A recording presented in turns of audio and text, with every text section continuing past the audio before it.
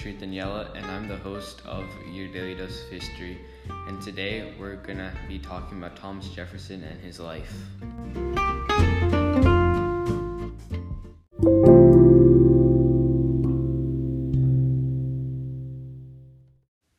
The first part of our podcast today is going to be about Thomas Jefferson's early life. Thomas Jefferson was born on April 13th in 1743 in a town called Shadwell, Virginia. As a kid growing up, Thomas Jefferson excelled at science and architecture. He enrolled at the College of William and Mary in Williamsburg, Virginia, in the year of 1760. He pursued a career in law in college. After graduating from college, Thomas Jefferson was elected to the House of Burgesses in the year 1769. After being elected to the House of Burgesses, Thomas Jefferson helped create the Declaration of Independence. The Declaration of Independence was created in 1776. The Declaration of Independence was a document that recognized the U.S. as a free country. After helping create this document, Thomas Jefferson became much more popular. Thomas Jefferson was later elected the third president. He served from the years 1801 to 1809.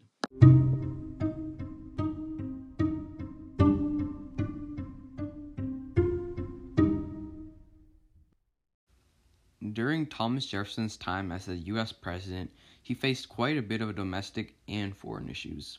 One of the most notable domestic issues was Marbury versus Madison.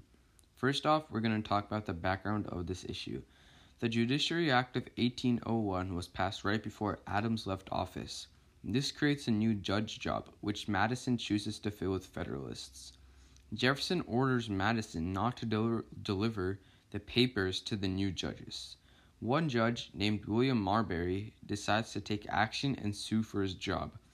He asks the Supreme Court to force Jefferson to give him his job. What allowed this to happen in the first place was an old law created in 1789 called the Judiciary Act of 1789. Chief Justice John Marshall comes to the conclusion that the court never should have heard this in the first place and declares the Judiciary Act of 1789 unconstitutional. This was the case that established judicial review in the United States. This gives the Supreme Court the power to decide if a case is constitutional. This is a huge event in American history and changed it for the better. Another notable domestic issue during Jefferson's time as the president was the Louisiana Purchase. The Louisiana Purchase was caused when Spain and France agreed to a secret treaty. This treaty gave France control of Louisiana. The United States was expanding rapidly at the time and flooding over their land. Because of this, Thomas Jefferson sends James Monroe to Paris. He tells him to buy New Orleans and as much land as possible in the West for $10 million.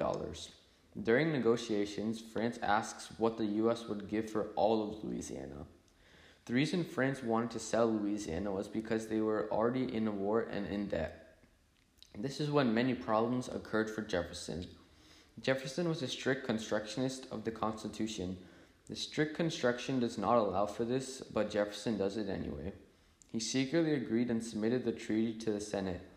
All the Federalists did not like what Jefferson had done and argued for strict interpretation of the Constitution. The result of this treaty was that the U.S. doubled the size of the country for only 3 cents an acre.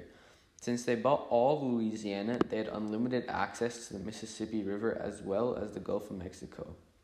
Buying Louisiana later paved the way for westward expansion.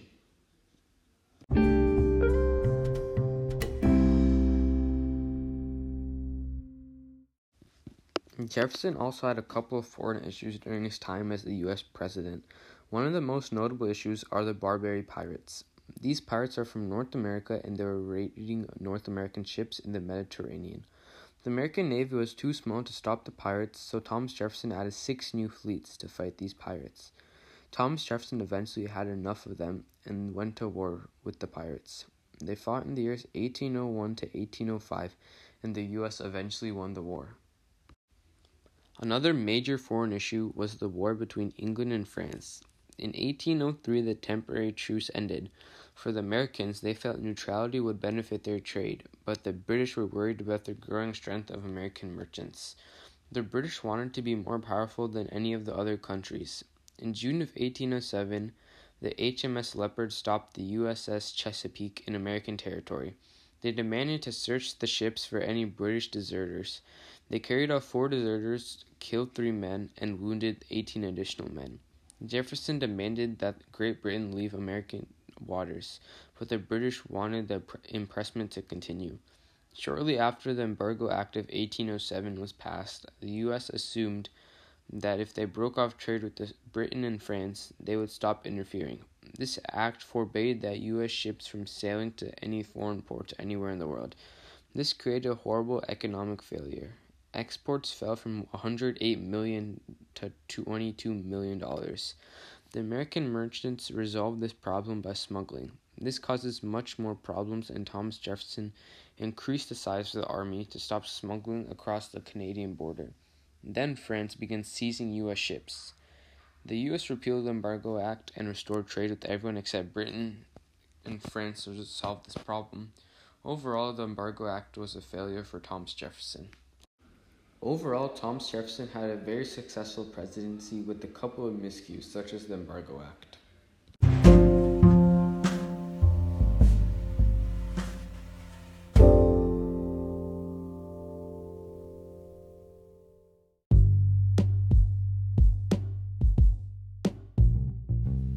Thank you so much, ladies and gentlemen, for listening to our podcast.